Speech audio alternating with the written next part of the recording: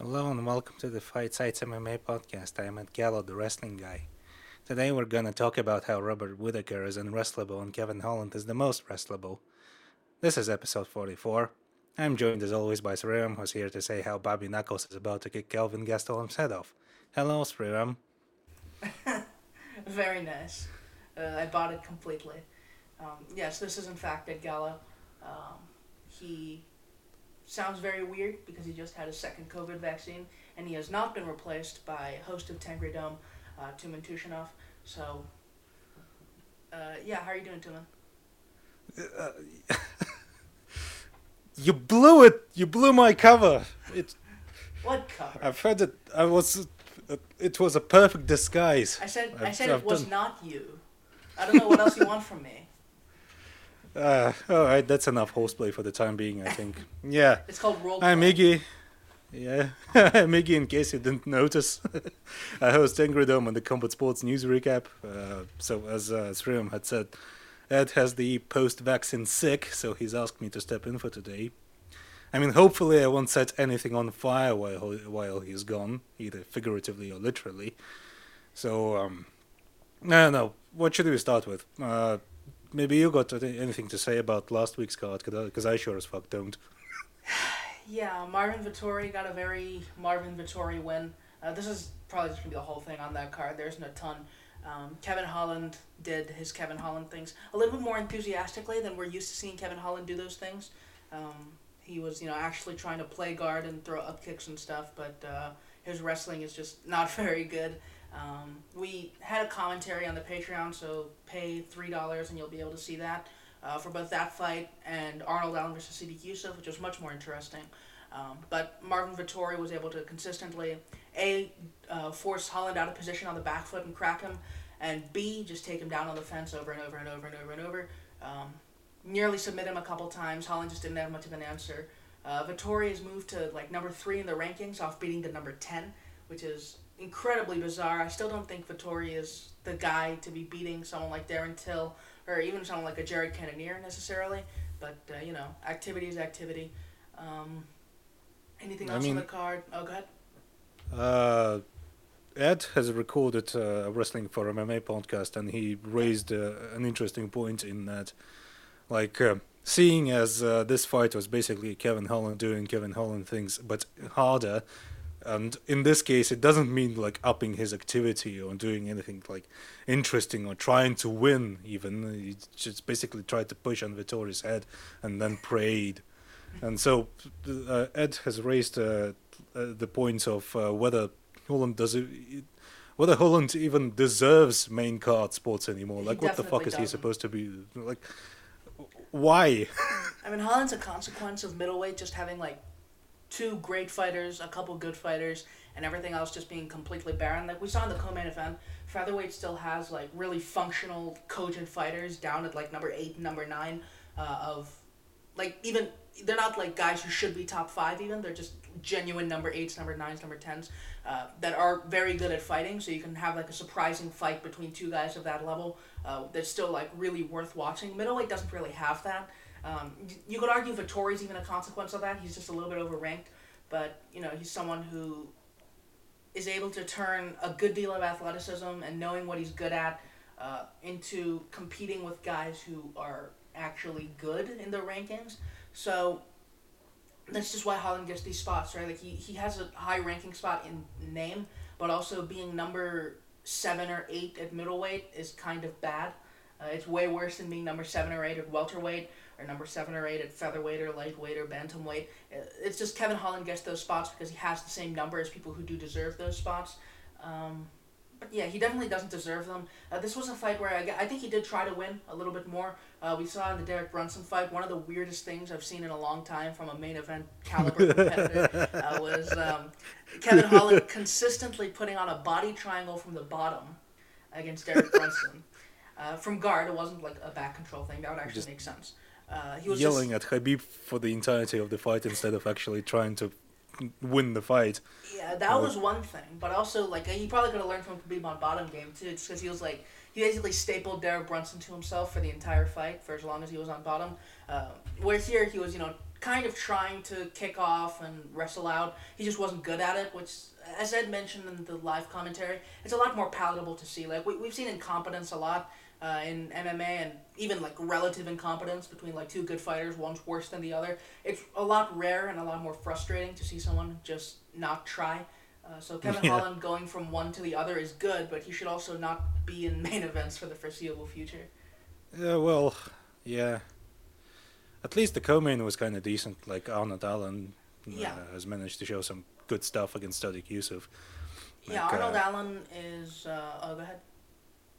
yeah, basically what I want to say that he proved that you can, in fact, move past the stage of being British towards the stage of being decent. I mean, yeah, it's weird because Arnold Allen, he's one of the weirder prospect cases I can remember. Where like, yes, they were trying to get him into bigger spots like Jeremy Stevens and Arnold Allen. There was like a booking with Mirsad Bektik at one point. So like every fight where it looked like he might be a little bit too raw to win, it just fell apart. And being British meant that he was only ever on UK cards until like the Gilbert Melendez fight. So he was it was closer to being like a Zaleski or a Luke or a Neil than someone like a Kamzat Chimaev who like they liked and they wanted to push hard. But it turned into like this weird sort of moderation, right? Like he had these hard fights like Mads Burnell and I believe Makwan Amirkhani was a weirdly tough fight for him. But it was never the kind of thing where you're not going to feel like Arnold Allen's a missed opportunity from here on just because he's had the longest win streak in the history of or not the history, the longest win streak currently in the division. And he's still like number 8, which is something that's really bizarre. I mean, it's mostly just the construction of the division, right? Like someone like That's just featherweight, isn't it? yeah, In a that's nutshell, like that's the thing. you can spend your entire career like just fighting like in co-mains and in the middle of the card and not progressing past your ranking. Yeah, I remember there was an episode. I think it was after or before Cater versus Ige that me and Danny did, where we were very angry at the rankings, and the problem has pretty much stayed exactly the same. Um, so you have Volkanovski and Holloway who are relatively active, and no one else is really going to touch them, which means that the title scene is kind of secure just because no one else deserves to be there.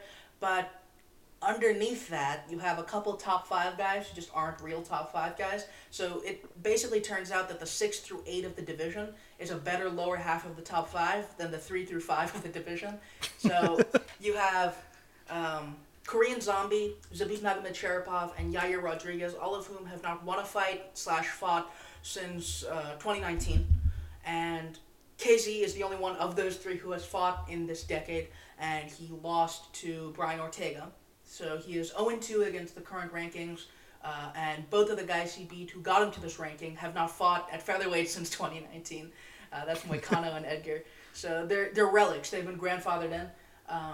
And after that, you have the 3 guys that I mentioned. You have Calvin Kattar, Josh Emmett, and now Arnold Allen, who have all made independently solid runs since that. Cater, of course, lost to Max Holloway, but he probably, like, that's the number 1. That's like 1B in the division, so, like, that's tough to blame him for. And Josh Emmett's won 3 in a row. Arnold Allen's won 8 in a row. And those guys are just kind of stuck. There's, like, a ceiling right below those grandfathered in dudes. So it's tricky. And Arnold Allen probably isn't getting much further, even if the rankings did allow it, because the guys in front of him are pretty tricky. I could see him causing someone like Cater trouble, just because even if he's not as good, he has some qualities that could annoy someone like Calvin Cater. Competitiveness off the hand fight, the open stance, which could take away the jab, very kicky on the legs, solid footwork on the outside, and not too keen to be in exchanges. I could see all that annoying Calvin Cater, but beyond that, it's kind of tricky to see him outright winning a fight like that. Someone with a lot more firepower. Josh Emmett's winnable, but again, it's a tricky fight for him. So on to the actual fight between Arnold Allen and or Sadiq Yusuf, rather. We spent all this time contextualizing the division, which is something that we do online all the time just because it's such an annoying division to talk about for being so good.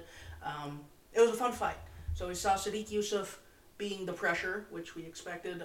Yusuf is a pretty solid counterpuncher who can jab into range. He's a good pressure fighter with a solid kicking game. But here, I think a lot of what sunk in was his durability and Arnold Allen's craft in fighting off the hand fight. So we did see him Get Uh, behind his shoulder as Sadiq Yusuf approached. He did a nice job counterpunching, and really a lot of it was just Sadiq Yusuf not really being super smart deep into the fight, where yeah, we saw. basically, Yeah, go ahead. yeah, with with Allen tying up his hands, Allen was basically opening himself up for the kicks, and yet Yusuf didn't really go for them like all that much. Yeah, So basically, he just let Allen tie up his hands and then do his like just tee off on him for certain periods of the fight. Like he's done good work in some moments, and then just basically stopped doing it for some reason. yeah. Both guys had fairly clever looks. We did see Yusuf cutting off Allen's exit with the kicks at one point in the fight. I think it was in round two, where he was able to like cut him off with the kicks and then throw with the punches. Allen's still very uncomfortable defensively in exchanges. He has like some decent. One thing that he does that's like reasonably distinctive among TriStar fighters is that like little high elbow as he circles off, so it keeps guys from just like left hooking him on the way out. But it's not a deep defensive toolbox, and Sadiq Yusuf seemed to be poised to take advantage of that if he could solve the ring craft, which he kind of couldn't because he wasn't as keen to kick. But Allen had some nice looks. He was countering to the body sometimes. He was punching out the hand fight. And the round two knockdown came off that southpaw double attack that we did see Yusuf struggle with against Andre Fili. So, there were some issues here for both guys, but it was Allen's edge down the stretch that won the fight. As for where he goes from here, yeah, he probably should be fighting up. It's just that the entire division is tied up. KZ's fighting Dan Ige, which is an interesting fight, but also like the winner should be fighting someone like Allen, and they'll probably be fighting someone like Holloway. Um, Like the thing with the Iggy KZ fight is that KZ shouldn't be ranked, and Iggy probably should yeah, be ranked higher. yeah, he is Ranked part of higher. that same like 6 through 8 class. I believe he's like number 9 or 10 right now. I think that is the case. Yeah, Yeah, 'cause and then we've had middleweight Julian Marquez versus Sam Elliott. Like, nah. who gives a shit? Mackenzie Dern versus Nina Nunez. Okay, that was a good performance. We did Yeah, see. yeah. We saw the former Nina Ansaroff, now Nina Nunez, give Tatiana Suarez a good amount of trouble, mostly in the wrestling. Suarez is like a really athletic but fairly unpolished in terms of connecting her striking to a wrestling fighter. So Mackenzie Dern being able to like fluster Nina on the back foot with those blitzes and eventually get her to the fence. I think it was like she hit a single leg and just crawled all over her. So it was about as impressive of a performance as you get. It was kind of a Maya type performance from Yeah. just easy sub. So it's progression. That's about as far as you could say. Women's MMA isn't the deepest place out there, but I don't think anyone really expected Dern to get this far. After those first couple performances, the Amanda Yeah. Ribas loss, that was really ugly Plus, for her. plus her constant, Wait, the weight issues where she was unable to make weight like for no love no money, and and plus I think she gave birth at some point, didn't she? yeah. Yeah, and everyone just assumed that she's going to just kind of Although to well be fair, I her think Nunez also gave birth, so yeah even Stevens true there. true. Yeah, I don't. Danny Oh. Rodriguez, welterweight Danny Rodriguez versus Mike Perry. Mike Perry looked like dog shit. Yeah, Mike Perry's not gonna look good at this point in Yeah. his career. We saw him struggle with Well, I think right before the Mickey Gall fight was the Jeff Neal fight. So Jeff Yeah. Neal murdered him. Southpaw double attack, just easy And stuff. Before Jeff Neal, It there was was Vicente the Luque, which was his Vicente best Luque performance. fight. Yes, where he gave Luque basically a fight of his life, and then suddenly he just fell apart. Yeah. So since Luque, he's pretty much never looked good. That fight like took everything from him. Well, that fight didn't, but his coaching and his general brain thinking kind of did. We have Mike Perry himself did, Yeah. essentially. like we have seen Mike Perry have some clever moments as a boxer. We saw in the Luque fight he was doing a nice job working around Luque's guard, drawing it in and punching around it or punching the body, and he was just absolutely rawhide tough, which he still is. It's just that that's all he has at this point. Someone like Daniel Well, Rodriguez can yeah. just The thing is that he's at least looked functional. He looked like an MMA fighter, and now he's just a strong guy, I guess. yeah. I kind of think that he's gone blind. Like hear me out. Like okay, it's not the Jeff Neal fight, but Mickey Gall was hitting him with straight punches and angling off, and Mickey Gall should not be like doing any of that to you. I think if your thing is being in the pocket, you should be able to like deal with Mickey Gall throwing straights at you. At this, like Tim Means and Daniel Rodriguez both had a lot of success just throwing straight punches. Didn't really need to set them up much. Just hit him in the face over and over and over and over and over. Uh, Perry can't really win exchanges anymore because of that. He's just always I reactive mean, and not reacting well. So maybe it's the booze. Who knows? Just, I mean, I don't think we just need to like reach for explanations that aren't Mike Perry has just gone off the deep end all by himself. yeah. Just that And then what was interesting? What was John it? McDessie, that was fun. Yeah, McDessie Yeah, had a good performance. yeah, Defeated McDessie's Ignacio Bahamondes. yeah McDessie was probably the funnest part of the. Well, there was Matthews Gamron, but McDessie was probably the funnest fight of the night. Ignacio Bahamondes started out. It looked like it would be a troublesome fight for McDessie just based on like activity and someone not really giving him really like clean conventional looks. Because we did see in like for instance, in the Ross Pearson fight, McDessie was superb. It was probably his best career performance even to this day. Because Pearson is just a really classical boxer with his slips and his straight punching. Bahamondes did like long kicking and noodly punches and switching stances between each shot, and that tends to trouble someone who's way shorter and smaller and works on the counter. But he found a shot. It was that left hook counter that he lands on pretty much everybody. McDessie's just brilliant. He's so good. A lot of his issues are just athleticism. We saw that in like the Donald Cerrone fight, and even like Yeah. even in the Trinaldo fight to an extent. Trinaldo would always be troublesome for him, even at athletic parity, just because he's a really kicky southpaw who knows how to play a southpaw game. But he's just brilliant. Lots of fun left hook countering, out jabbing a taller guy with just his slips on the inside, which is probably just the best part of his game. He's got really nice integrated head movement, which he punches out of, which lets him counter simultaneously, which is a skill set that you don't really see that often in MMA. Just consistent slipping off and left hooking guys for extending on their punches. Not really much of a pressure fighter in previous fights, but he really bullied Ignacio around the cage here. And Bahamondes, for his part, wasn't really prepared for someone smaller and shorter and weighing less. Like I think McDessie came in under the limit, and Bahamondes came in over the limit. So Yeah, he missed weight by 1.5 pounds, I think. yeah, so something this like was it was a featherweight beating up a welterweight, which Yeah. is lots of fun. It was pretty much a Sunsao Masvidal, but yeah, really clean performance from McDessie given the circumstances, and I'd like to see him against more bangering fighters, if that makes sense. Someone like a Jeremy Stevens would be fun. that. Yeah, I mean, that's that's the type of fights you give to like guys who are getting on years a bit. Yeah, And, grizzled vets. but yeah, give them fun fights. Just don't use them as a stepping stone, please.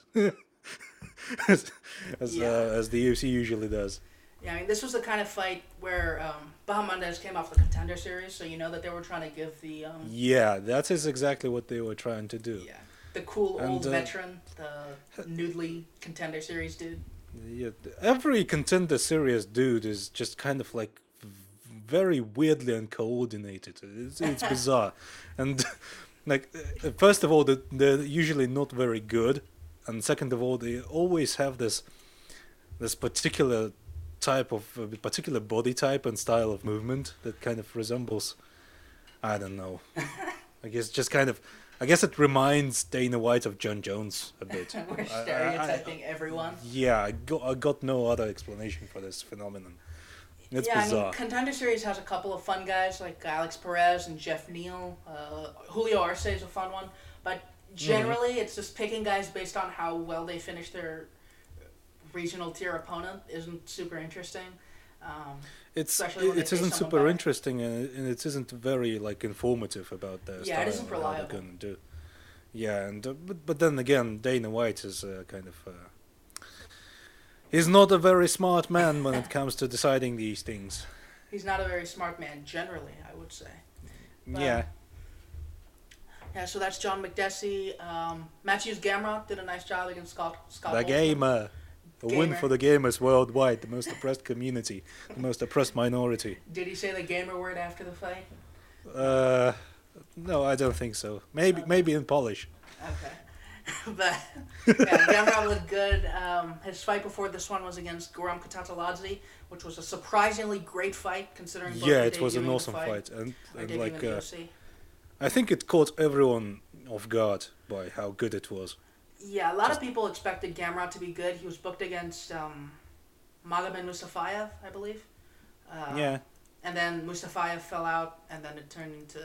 No, I think it was Moicano Mustafayev. Gamrot filled in for Moicano, and Kutateladze filled in for Mustafayev, which is the same way that a fight like Beneil Dariush versus James Vick came together. So those tend to be very random well, and fun.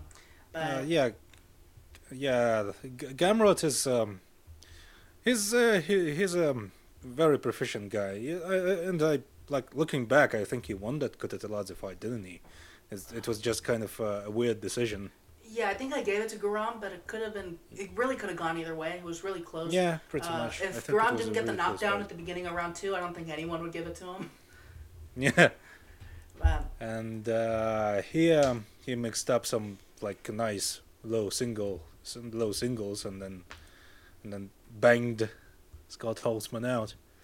Yeah, one weird thing Pretty, about Scott Holtzman is that a lot of his game is built on fighting in the open stance, which works a lot worse if you're the orthodox, because you're not going to face as many southpaws as there are southpaws who are going to fight orthodox fighters. Um, yeah, that's kind of a strange decision yeah, it's Tyron on Woodley part of syndrome. Holtzman. It's a lot of, like we saw in the fights against Alan Patrick and Jim Miller, both of whom were southpaws, that a lot of Holtzman's counterpunching was he pressure them to the fence, draw out rushes, angle out to the open side, and correct them with the right hand, which is a clever way to fight, but it's also a lot trickier against orthodoxes. Beneil Dariush figured that out as a southpaw. Just, lots of proactive defense, drawing it out. And here Mateusz Gamrot was able to cover his rushes with feints. And when he did commit to something and saw Holtzman angle off, he just get behind his shoulder, which is the thing that has troubled Tyron Woodley for his entire career. Um, Lots of fun looks in the wrestling from Mateusz Gamrot, low singles, got on the ankle and managed to pull off a nice transition to the back at least once. And just moving around the lateral movement gave Holtzman a lot of trouble. Eventually, he was able to just find the right hand and put him on the floor. So, Holtzman is old and not super interesting to start with. Lots of people would consider him wasted potential. He's fine, a decent test for prospects, but I'm not sure he ever had a ton in him to go much further than that. Gamrot's interesting. I think he could be top 15-ish. Yeah, he could basically uh, earn earn a decent spot in the division and then just kind of stay there for Yeah, a I don't while. think he's elite, but he's going to have some fun fights. Yeah, and that's basically it for Yeah, this that's that card. event. I mean, that's just it was a long ass card, but there was nothing really. Only like 3 or 4 fights like stand out in any Yeah. way. McDessie and Arnold Allen were probably the standouts. McDessie, Gamrot, and Arnold Allen. Yeah, This next card, on the bright side, has even less. So we have Robert Oh, Whittaker Jesus versus Kelvin Christ. Gastelum, and I think the tradition with that fight is to make the undercard as bad as possible, because the last time it was booked was UFC 234, I believe. It was one of those Australia cards where they put nothing but Australian regional talent on the undercard. This time, it at least had Israel Adesanya versus Anderson Silva, but that eventually turned into the main event, and it forced us all to look in the eye how uninteresting that fight really was on paper. But this time, the co-main event to Robert Whittaker versus Kelvin Gastelum is Jeremy Stevens, winless in his last 5, versus Drakkar Klose, who is a lightweight, and I can't really describe him as much more. MMA lab person, does a lot of calf kicks, got his ass kicked by Beneil Dariush. So that's the co-main event. Not super interesting, and I don't think we'll go And into this then card that much. and and But then we the main got event. Andrei Arlovsky versus Chase Sherman at heavyweight. Ugh. Yeah. The It's legend Andrei Arlovsky, the legend, it's both guy. facing a young up and comer. The real person we should talk about in this situation is Shamil Abdurahimov because he beat them both up really badly. Now, actually, the Arlovsky fight sucked, but he did kill Chase Sherman in like 40 seconds. And then we got Abdul Razak Al Hassan versus Uh, a guy with no Wikipedia page. Luis Pena versus guy with no Wikipedia page. Ricardo Ramos versus Bill Algeo, also no I think that Wikipedia fight page. that fight fell through. Ricardo Ramos is out, but Bill Algio's Oh, pretty yeah. decent. Gave Yeah. Ricardo Ramos a decent fight in his final fight. But I don't know if that fight's still on. And then the prelims are just kind of. I'm not good. I don't even want to read them. I think we'll just talk about the main event for this one. Yeah. Yeah. Also, incidentally, speaking about bad cards, currently there's a one championship card going on. One on TNT2. I mean, I don't know how they resisted the urge to name it after a Bruce Lee movie, but I guess gotta give them credit for that. It's One called Enter One the on Dragon. TNT2. Yeah, they've got a synopsis for this card. It's really it's great. It's like there's taglines. One championship's biggest month in history continues on April 14 on TNT2. Headlining the stacked card is a massive battle for one lightweight world title as reigning kingpin Christian Lee defends his belt against the man who knocked out Eddie Alvarez, number 3 ranked contender Timofey Nastyukhin. Jesus Christ. Yeah, I mean that's a fun fight. I think I haven't seen much of Yeah. Christian Lee, but Nastyukhin is like a decent boxer. I don't really have a ton to say. Bellator. What? Now that we're off the other fight, has Mads Burnell, and they've happily put him as the first fight on the card, so you don't have to watch the rest to get to Mads Burnell. So I mean, it's kind of them to do that. Yeah. At least just hop in, watch the first fight, and then don't bother with anything else. yeah, it's like that fight where Fili Jourdain was that card where Fili Jourdain was on the prelims because the main event was Jessica I. So you're just like, okay, I don't have to stay up late to watch the cool guys. But anything else, I don't really know. But yeah, the UFC card. Also, one has this card actually has a Mongolian guy on it, Oh, nice. and he's got a very fun name. Like it's a very fun name to try and pronounce. His name is Shnets. Wait. let me move into my Mongolian brain mode. Shnechakka Zaltzik. I cannot try that. I know Dovlejan Yalchimuradov's fighting, who he isn't fun, but he's reasonably interesting. I can't really think of. Say that again. I want to try that. Shnechakka Zaltzik. Okay, I don't know where to start. It has no vowels. Really? Where are the vowels? How are you supposed to do that? But yeah, that's the end of Bellator and one. And one. Yeah, we just have Got Robert that out of Whittaker and the Kelvin Gastelum. So, middleweight fight. Kelvin Gastelum doesn't necessarily deserve the opportunity. Has just won his first fight since 2019 against Ian Heinisch, who our friend Danny Martin consistently calls Strong Bell was, and I don't know why. But it's a fun comparison. Gastelum off that fight. Oh, go ahead. It's a comparison Danny understands, and that's enough, I guess. Yeah, I guess. What's life without metaphors that are stretched to breaking point? But that's Kelvin Gastelum. Robert Whittaker off 2 solid wins with Darren Till and Jared Cannonier. So Gastelum a pretty big step back in that respect. Gastelum losing pretty much every fight in the last couple years. Yeah, he got shit stomped by Adesanya, then dropped the decision to Darren Till, and then got submitted with a heel hook by Jack Hermanson, who hates southpaws. Like institutionally, he's unable to fight against southpaws, and yet Gastelum still managed to lose to Hermanson, and by submission to boot, by a heel hook. Shocking, but. Yeah, I mean, I don't think the Hermanson fight is necessarily the one to look at here, but the better fights would probably be Adesanya and Till, just because Gastelum is pretty rote, not the best guy to look at in terms of. Well, okay, let's start Yeah, with this. There are really minimalist fighters who are very, very successful and very, very good at fighting. I would not consider Kelvin Gastelum to be one of them.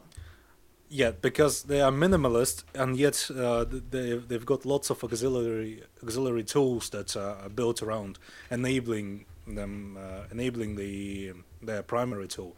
And Yes. Gaston just kind of throws one twos. He just spams them, and this thing where people say that he's got like really great head movement, No. he just bobs his head from side to side. That's it. That's the extent of his head movement.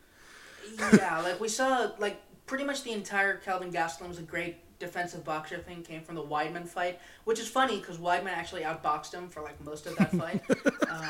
He had the knockdown and he had that one little stretch with like moving his head, but past that, like even that little stretch was preceded by Weidman hitting him clean with an uppercut, so you can't really say a ton about it. But yeah, Gastelum is. I think the way to put it is that he's kind of like a Cody Garbrandt, where he's all offense or all defense at any given moment.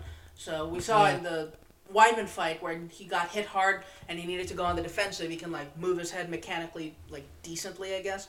But when he's hitting, he doesn't really have that. That's the example for that is the Jacare fight where he put a premium on putting a pace on Jacare. And as a result, ran into Jacare's sole counterpunch over and over and over and over and over and over and over. Probably lost that fight. I think I had a 29-27 Souza, just because the first round was a clear Souza round and probably a 10-8, and third round was probably a Souza round, honestly, which is pretty shocking when, Souza's super old and you put a pace on him and you're still losing that round. So that's Kelvin Gastelum. Like you could really someone like Max Holloway built his game around like a jab and a two. At least earlier in his career, that was like a lot of what he did, and he made that work against Jose Aldo. But the difference is that he has a lot of nuance to his game. He can play with the jab, he can play with rhythm, and he has really great offensive footwork. Where someone like Kelvin Gastelum just doesn't have those things. He has a decent amount of speed, closing distance, or at least he did at one point. But just 1-2s and 3-2s on similar rhythms over and over. So he's facing someone who's maybe a little bit less pleasing to the classicist, but definitely a lot better at doing the things that he does safely and effectively, and Robert Whittaker. Yeah. I mean, just not to beat around the bush. I think this is pretty much a layup for Whittaker. Should I be. think he just kicks his head off. Like, I mean, I guess the only things I can see giving Whittaker some pause is that Gastelum is he's kind of like that wind up toy that kind of just just kind of like has this psycho energy that he just moves forward at all times, and he's kind of too dumb to understand when he's getting getting his shit pushed in. This is what happened against Adesanya. People always point to that Adesanya fight. Oh, gave Adesanya his toughest fight. Like, no. I mean, he marked up Adesanya a bunch, but essentially, Adesanya just basically kicked his ass for the whole 5 rounds, and then finished him 3 times in a row in the 5th. Yeah, I mean, I think the thing with the Adesanya fight is A, it was genuinely Gastelum's best career performance, and B, Yeah. at least 2 other people have given Adesanya a tougher fight, and Yoel Romero and, of course, Jan Blachowicz now. So, it was I mean, a courageous it's, performance from Kelvin, for sure. Yeah, It wasn't the fight that people thought it was. yeah. Because if you look at it, it's more about this. In retrospect, it's a fight that revealed Adesanya's flaws, if anything. Yeah. Like vulnerability. Like he's vulnerable if you just ignore his feints and just kind of blast him. He also hated the fact that Gastelum is so short. He also hated that Gastelum is Gastelum kind of surprised him with his quickness. Yeah. So I guess those were the only things that, basically the only things that allowed Gastelum to have the fight he managed to give Adesanya. That's the And thing with Kelvin is that pretty much his entire game, without like really clever change ups or like rhythm switches or anything, a lot of his game has come down to just surprising people with being really quick and having a decent punch, which isn't super sustainable at a division that isn't middleweight. The reason that it was sustainable at middleweight is that pretty much every contender is old and or broken. So you saw him beat what Tim Michael Kennedy in his final Michael fight, Bisping. Michael Bisping in A, his final fight, and B, he was half He was blind. C, two not. weeks off the GSP loss. Yeah, the GSP basically knocked him out and then choked him out to boot. Choked him unconscious Yeah. after knocking him down. And then Then just less than a month later, he was thrown to Kelvin Gastelum. So that's something. Jacare, who probably beat him, but also old. So even Gastelum getting the official decision is something. Heinisch, who was never really a thing. Just, a really janky counter wrestling type, but not the best guy out there. Not like basically every contender that Kelvin Gastelum's beaten, anyone who could really be pretended to be a contender, has been old, very old, too old to really be relevant and or themselves. So when your game is shocking people with speed of hand and foot and decent power, that's generally how it's going to go, where you have good matchups who are old and bad matchups who can deal with that and push you into deeper exchanges. Cody Garbrandt's another example. That's a parallel that's like weirdly accurate in that they've had like a single good career performance, can't beat anyone who isn't old, and have a ton of cred for being great boxers, even though they're like super limited in several ways. But yeah, and both those performances are kind of really misunderstood by many people. Like the Garbrandt Cruz fight is often considered like a masterclass, and then when in fact Garbrandt was starting to get figured out by Cruz by the end of it, and it was just basically kind of Garbrandt exploiting Cruz's technical deficiencies more than any sort of like extremely smart strategy or whatever. yeah, I mean, we'll get to talking about Garbrandt soonish because he's fighting Rob Font, who's one of my favorite bantamweights on the roster. But yeah, it's a similar thing, right? That when your game is being super athletic, and Garbrandt's a superb puncher for the weight class. Gastelum, I'm slightly less sure about after his recent run, but when so much of your game is just being really quick and being able to win exchanges on even ground via quickness, you're not generally going to do well when guys are as quick as you, and Gastelum has struggled with that. Yeah, first of all, as quick as you, and second of all, also actually have tools that enable them to use that milk that speed advantage to a more effective extent than Gastelum's just spamming 1-2s. Yeah, the bad news here for Kelvin Gastelum is that Robert Whittaker is also very, very quick. Yeah. If anything, I might say he's quicker in an objective sense than someone like Kelvin Gastelum. Lots of quick bursts in and out. I think Whittaker is also one of the more misunderstood fighters on the roster, just in the opposite direction, where Kelvin Gastelum's like really sort of conventional form and his commitment to like punching really simply makes people think he's better than he looks. Where Whittaker has some flair to his game that makes people underrate him a lot. There's the bursting forward and leaving stance sometimes. It's not necessarily good, but he's pretty much always covered while he's doing it. Robert Whittaker. He's just basically built his style around that burst. And naturally he has lots of tools to kind of cover up for the most glaring weaknesses of that style. Yeah, that's the thing. Like someone like Kelvin Gastelum gets a lot of defensive credit for moving his head very obviously in a lot of, in some instances, where Robert Whittaker is a much more subtle defensive operator and one of the more effective defensive operators in the sport, where you can see him. He has an actual defensive system. He has some preemptive defensive looks built in, along with his offense. Yeah, that's incredibly rare in MMA.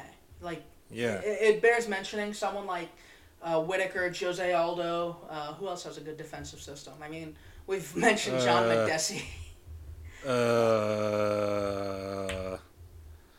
Well, Dustin Poirier has that weird guard, but he doesn't use it really as a system. Yeah, I mean, Poirier has the shell, but he's also a little bit too irresponsible with his feet to consider him a strong defensive fighter necessarily. But that's the Uh, point, right? Like systems in yeah. general, offensive or defensive, are very rare in the sport. And Robert Whitaker, he's built some level of defense into basically everything he's done. Lots of dipping jabs and dipping into his left hook, getting behind his shoulders off his shots, framing to keep guys from closing distance after his bursts. The push kick, which is it functions as both an offensive and a defensive tool, which is something that we saw in the Yoel Romero first fight, where Romero couldn't really close distance with the front kick in his gut over and over, and that's particularly relevant to this fight in my opinion because that's the last really short southpaw that we've seen Whitaker face. So the front kick is going to be there through the rear side. Um, Yeah, about that. Have Do we have any similar matchups to Calvin Gaston, at least in terms of attributes? I When mean, when was the last time when Whitaker actually fought like a short guy, a really short guy? uh, Was that ever a thing? well, I think it might have just been Yoel Romero. Um, But then Romero isn't really like built the same way Gastelum is. Very true. Very true. Romero's a huge middleweight, and Kelvin Gastelum's biggest enemy, Uh, according to a lot of people, has just been not bothering to make welterweight. I don't think he'd be a better welterweight than he's a middleweight. If anything, I think he'd be worse relative to the nah, field. nah. But I mean, his wrestling he has some wrestling credentials, but his wrestling game is mostly built around being like kind of just kind of funky. rolling around. Yeah, he has a lot of decent counter wrestling tools, but not really much fundamental takedown defense, which we Yeah, saw in the Weidman fight as well, where like when Weidman was deep in on his hips, Gastelum wouldn't really try to do anything.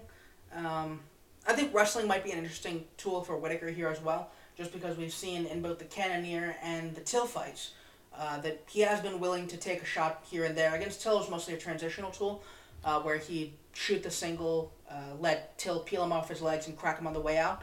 Against Gastelum, who doesn't really have the big the way Till does or the strong the way Cannonier does, Whitaker might be able to just ride out some time on top, which would be the funniest way for this to go. I Um, wonder if Rob will like mix in some upper body takedowns because uh, uh, first of all, Rob has a tendency of bursting in and just kind of crashing with guys. Second of all, Gaston also has a tendency of crashing with guys because he always very square and kind of well with the spammy 1-2s. I think that may kind of lend itself naturally to some exchanges in the clinch. Yeah, you know, And one interesting thing is we did see against Cannonier, Whitaker actually hit that little fadeover where he'd throw the straight and weave underneath into the body lock. He got a yeah, takedown off that, and Cannonier was up right away. But it was an interesting little look, and we can see that Whitaker's putting some thought into setting takedowns up to an extent. One cool thing was it was actually off like that little shortened straight where he like square shoulders first, yeah, yeah, then yeah. throw the straight, where he could like play it off the jab. So interesting stuff. I think there's a lot of stuff that Whitaker can do here. As you mentioned, Kelvin being really squared up pretty much all the time leaves him a mark for the kicking game because Whitaker has been a pretty committed linear kicker through his late middleweight career. I don't know if he really did it before Romero won, but since then he's been chopping away at legs a lot. Another interesting thing is that Whitaker has shown some appreciation for just kicking the arms, which is how he broke Cannonier's arms, where he just Yeah. like kind of spammed the head kick through the first couple rounds, wait for the other guy to block it badly, and just damage their arms that way. So an open stance matchup is interesting for that. I don't know. There's just way too many spots here for me to really give Kelvin much of a shot. Do you agree? Yeah, I think like just basically Whitaker is just kind of better everywhere. Yeah. this is uh, uh, this is just that's just how it is. It feels like a trap matchup with how easy it seems. Yeah, Like, it kind of makes me uneasy almost like the yeah, way that's the thing. It's like every bit of success Kelvin Gastelum has is success he shouldn't be having. essentially. I mean, even the head kick thing, like just purely because Calvin is so short, and I don't think Whitaker has fought anyone that short before. Like, what if he just kind of starts spamming head kicks and just and it slips off and it misses consistently because because Robert aims too high or something dumb like that, and it kind of gives Gastelum an area of success. It would be so dumb. One interesting thing compared to the first fight, well, not the first fight, the first booking, was that, back when Kelvin Gastelum was supposed to be this really um, durable, pressury, punchy type, was against Yeah. Ian Heinisch. A lot of his efforts were wrestling, and that's like the dumbest way to try to beat Robert Whittaker. He's a really, really diligent grip fighter on the fence. He's got tremendous balance, tremendous hips. It's pretty much impossible to wrestle him, as close to impossible as it is to wrestle any middleweight and pretty much anyone in the sport. So that's a bad idea, and it kind of takes away the meme outcome chances that Kelvin Gastelum has. The issue, of Yeah. course, is that even when he's trying to strike, someone like Darren Till was able to outfight him really comfortably just by being like baby's first Leon Edwards. Uh, Basic outside footwork, being long, clinching as soon as he Till, walks in. So yeah, Till really hadn't done anything like outstanding in that fight. He just kind of skipped around, threatened the occasional counter, yeah, and Gastelum was kind of frozen. just didn't bother trying to do anything else except plod after him. Yeah, like a Gastelum could cover distance the way that he did against Adesanya is like a slightly more interesting matchup. But even there, like you could see Adesanya is a little bit more uncomfortable in the pocket defensively than someone like Whitaker. He stands taller. He's a lot more prone to backing straight out of exchanges. Um, he's not as keen to enter exchanges where he doesn't have the positional advantage, which is one way that Adesanya beat Whitaker, was that Whitaker was very confident in his ability to win exchanges on anyone's terms, where Yeah, and he Whitaker also would got extend kind them. of Yeah. he kind of got anxious by like whenever he didn't land his first strike, his second strike, and then he just kind of got way into it. Just I need to land this one. I need to land this one. Let me have this one, and then just he got counted this way, which is I don't think is going to happen. Yeah, I mean, I think if we were to examine Robert Whitaker's flaws, I think the first one would probably be kicking defense. He hasn't loved being kicked throughout his entire career. Jared Cannonier had some success, but Whitaker worked it out.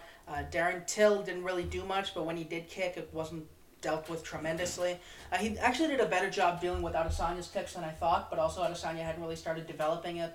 The Natal fight is probably the worst one for that, but it's also early career. It's just something that we haven't seen him deal with super well. Yeah, and everyone also points that his blitzes are counterable, but they are very tricky to time. But I Yeah. mean, it's an opening, but it's not a very large one, I think. Yeah, I think that's one thing is that Whitaker's blitzes when he gets the opportunity to set them up. That's the thing about Whitaker is he likes his ins and outs to be really snappy, and when they are, he's pretty much impossible. I wouldn't say impossible. He's really really difficult to beat because he feints on the outside. He sets it up with the jab really well. He plays his attacks off each other, and the blitzes they're pretty much never when you expect them to be. The issue is when he has to cover more distance than he wants to, and the in's less snappy than he wants. And because the in is less efficient than he wants it to be, he's more reluctant to go out as quickly as he usually does. So that's what happened with Adesanya. Adesanya made getting in on himself really, really tough with the way that he'd angle off and back up and be really long. And with that, Whitaker was just extending the exchanges really long, longer than he should have, and lost at a positional disadvantage. So that's kind of the issue with Robert Whitaker in some of these fights, and even that's been tough to exploit. Like someone like Darren Till didn't have the craft of someone like Adesanya in setting those exchanges up. So when he just backed straight up while being big, instead of just lunging in, Whitaker just conceded a slow fight where he kicked the leg a lot. So Whitaker can work through tough matchups that try to exploit his skill, or try to exploit his weaknesses rather, in a less nuanced way. And I don't think Kelvin Gastelum's in much of a position to exploit his weaknesses at all, much less in a particularly nuanced way.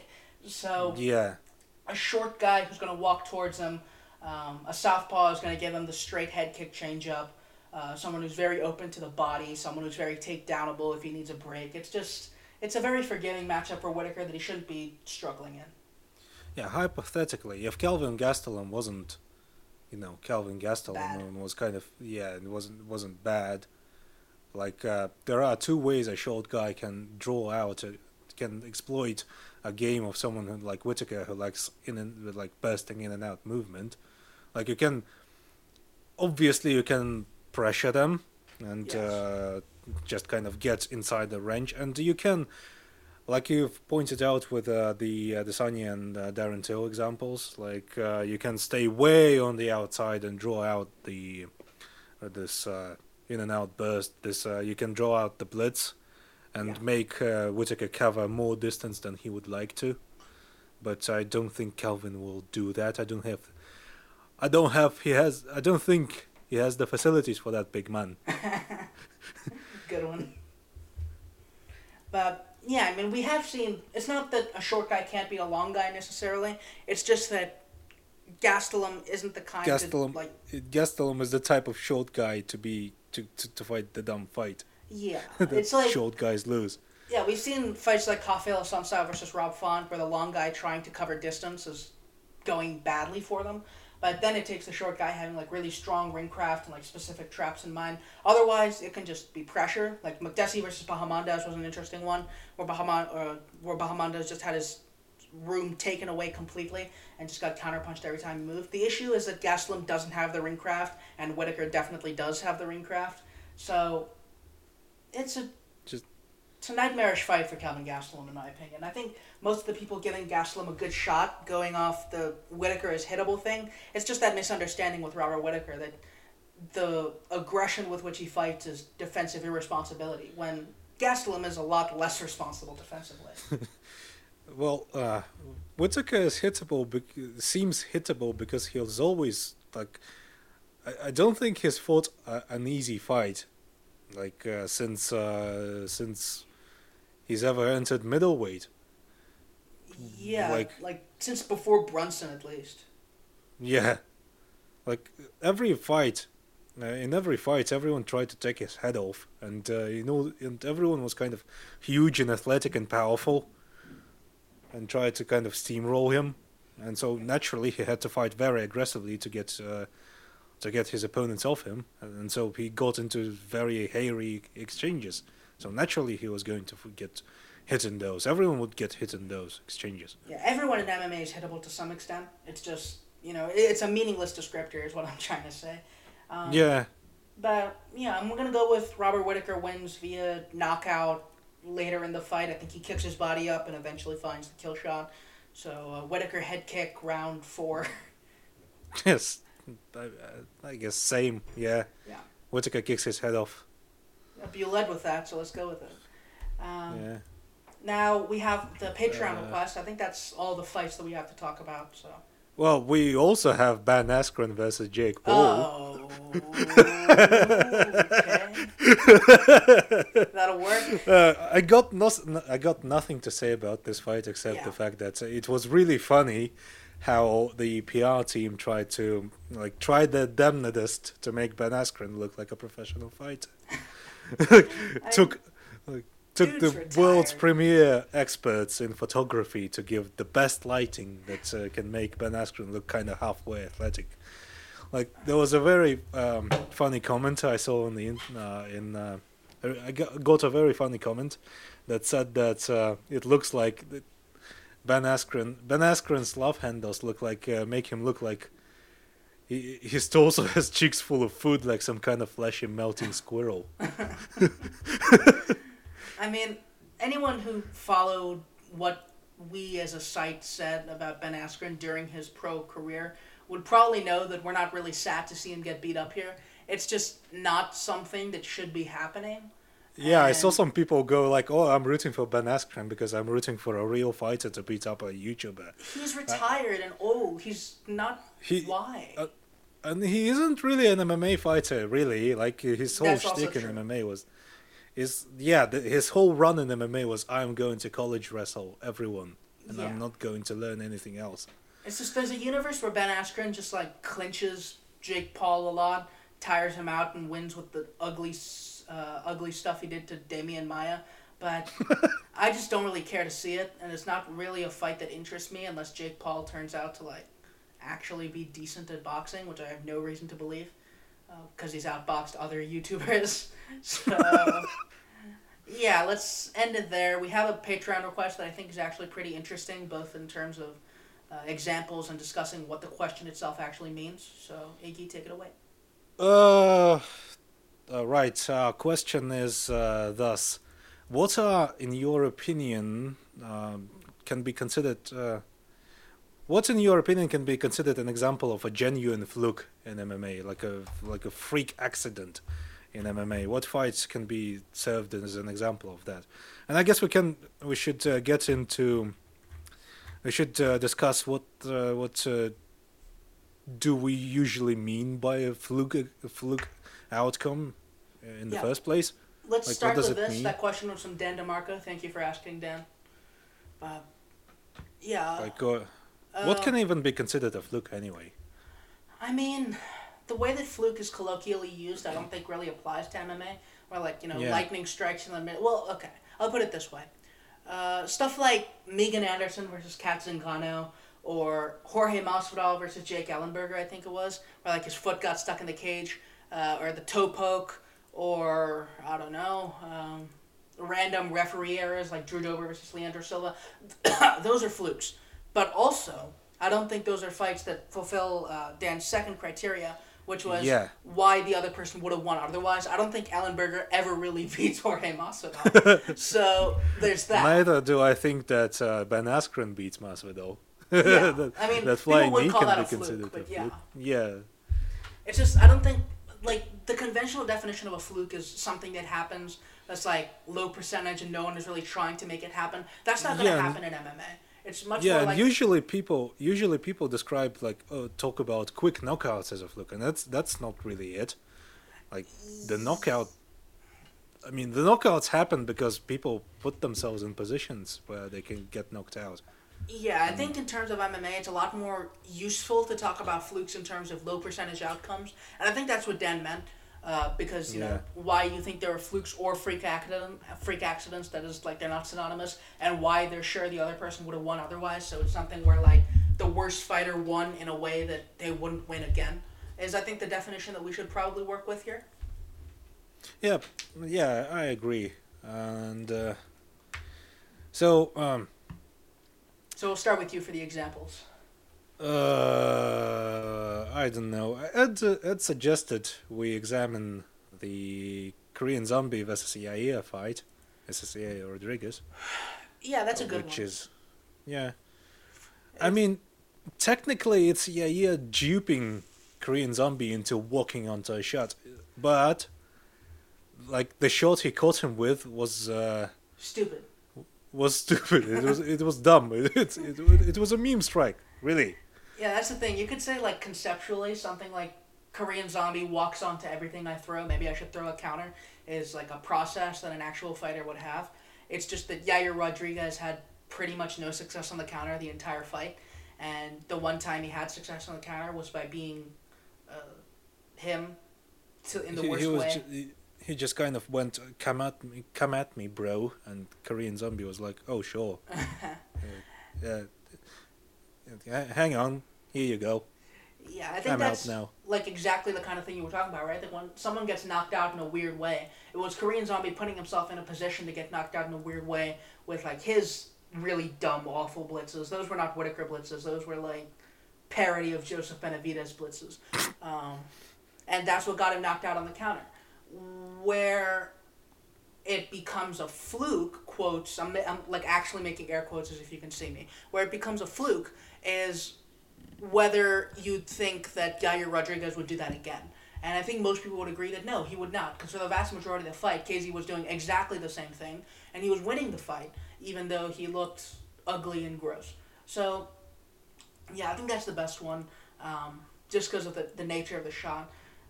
My example is, I mean, my examples tend to be like really early stuff, and I'm not just going to make this into an Aldo McGregor salt fest, but I'm going to do something similar with my first pick, which was incredibly obscure, Lando Venata versus John McDessie.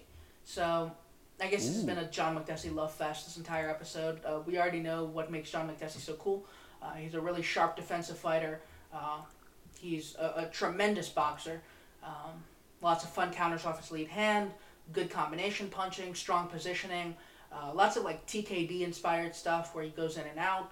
And against Lando Venata, there were like a couple exchanges, which I believe McDessie won, and then Venata did his thing, which was a spinning kick that landed and killed McDessie dead.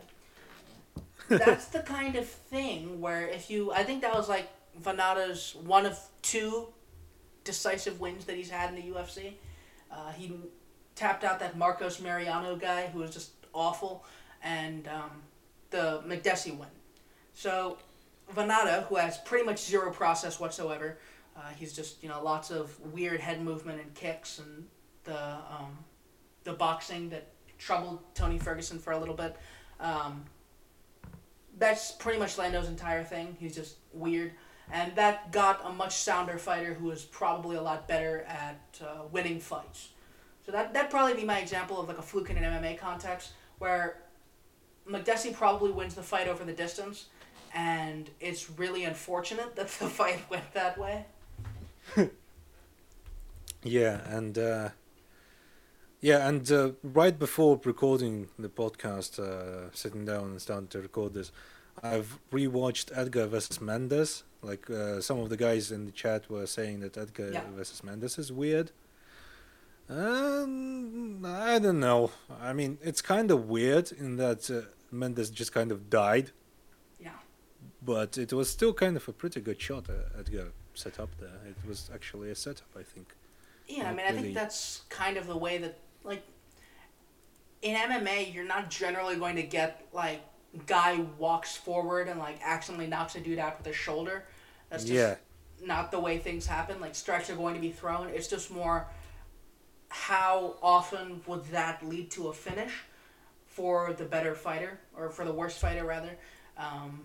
So, like, for instance, right, like we saw with Whittaker, Jacare landed, like, a shot on the break early in the fight. If that had knocked Whittaker out, we'd know, with the benefit of being in an alternate universe where that didn't happen, that Robert Whittaker was the better fighter, and that would be an example of a fluke. But it didn't happen. Yeah. And, I thought maybe about bringing up Stipe Miocic versus Stefan Struve, but then again, that's heavyweight. It's always random. That's also an example of, like, Stipe being caught significantly pre-prime, so that might happen again if you put that same Stipe and that same Struve in the cage. It's just any subsequent version of Stipe trashes Struve completely.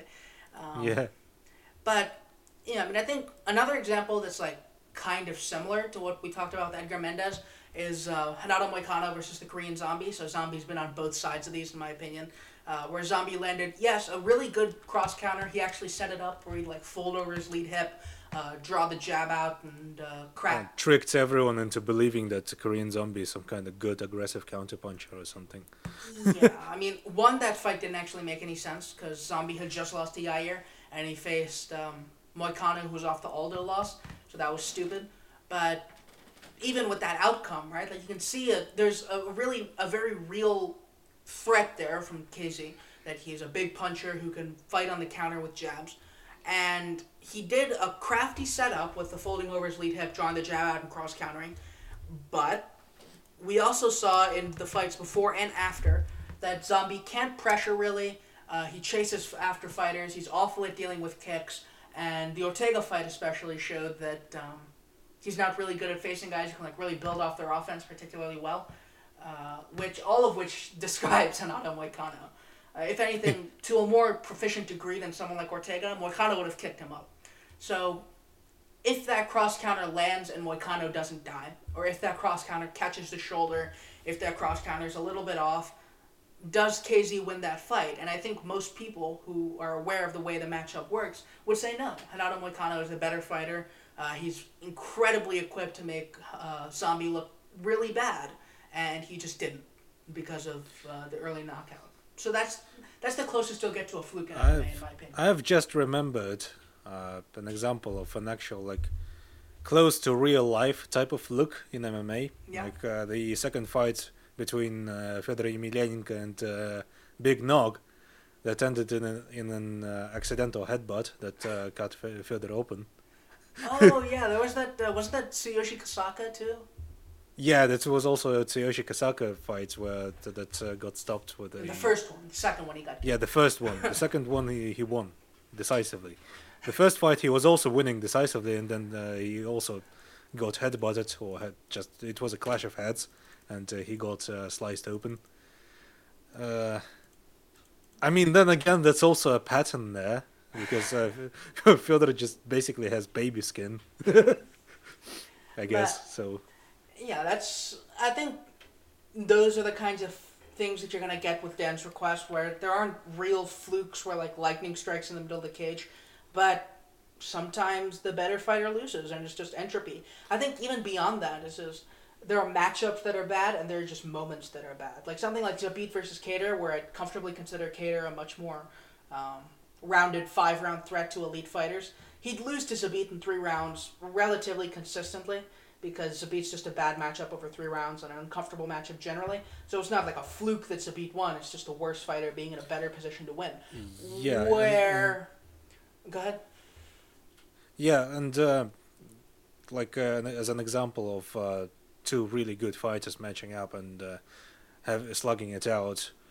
Uh, where, for example, the Justin Gaethje versus Dustin Poirier fight, where you could argue, well, what if that Dustin Poirier didn't catch Justin Gaethje on one leg and landed that left-hand shot and knocked him out, or any other fight where something like that happened with that and that was competitive up until the finish. So, uh, basically, what I'm trying to say is that the traditional definition of fluke doesn't really apply in MMA. Yeah. But that's what we've said in the beginning of this discussion. So Yeah, I mean, even with someone like Poirier Gaethje, right? Like a lot of the people on our staff would argue that Gaethje is the better fighter.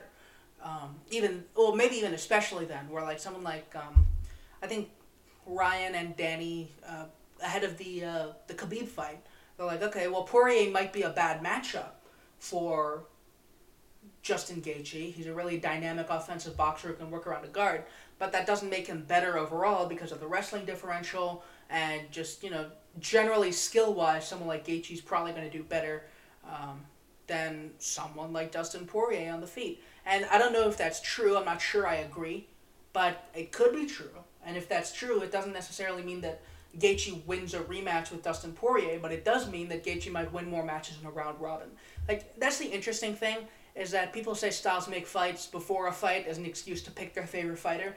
And after the fight, if you say that the worst fighter won, they get all up in a huff, which, like, one's a corollary of the other, right? Like, you can't say styles make fights and then act like the better fighter wins all the time, because then styles don't make fights. It's just the better fighter wins all the time.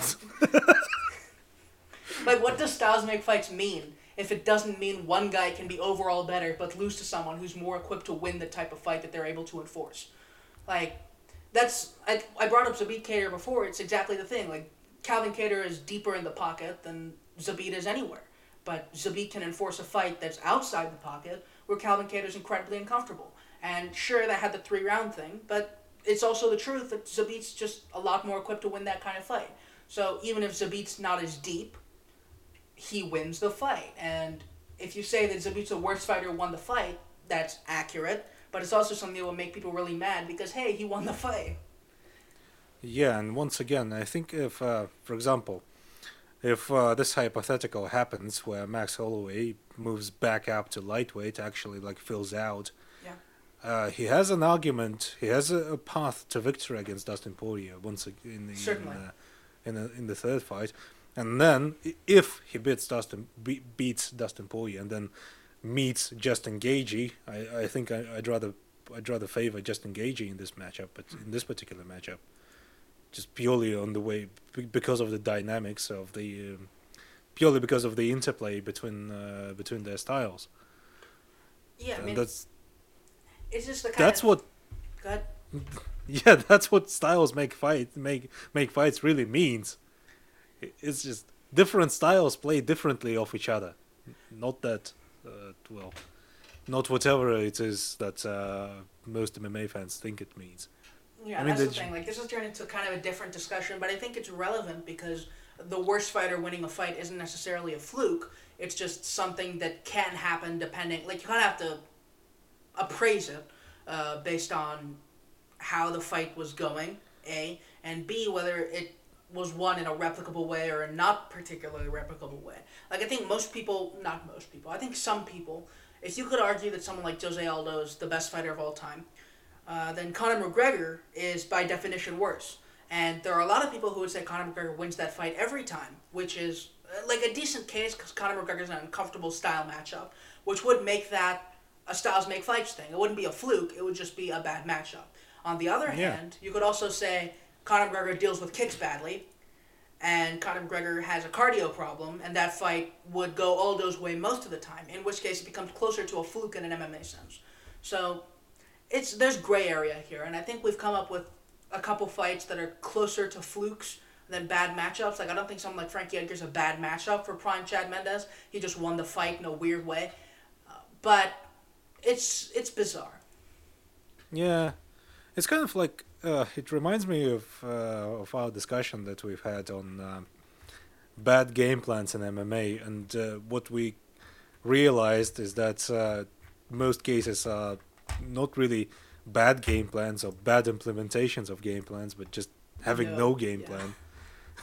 This is kind of a similar situation to that one, I think. Yeah, I mean, it's like basically whenever you hear someone say, "Oh, this outcome is a fluke," usually not a fluke.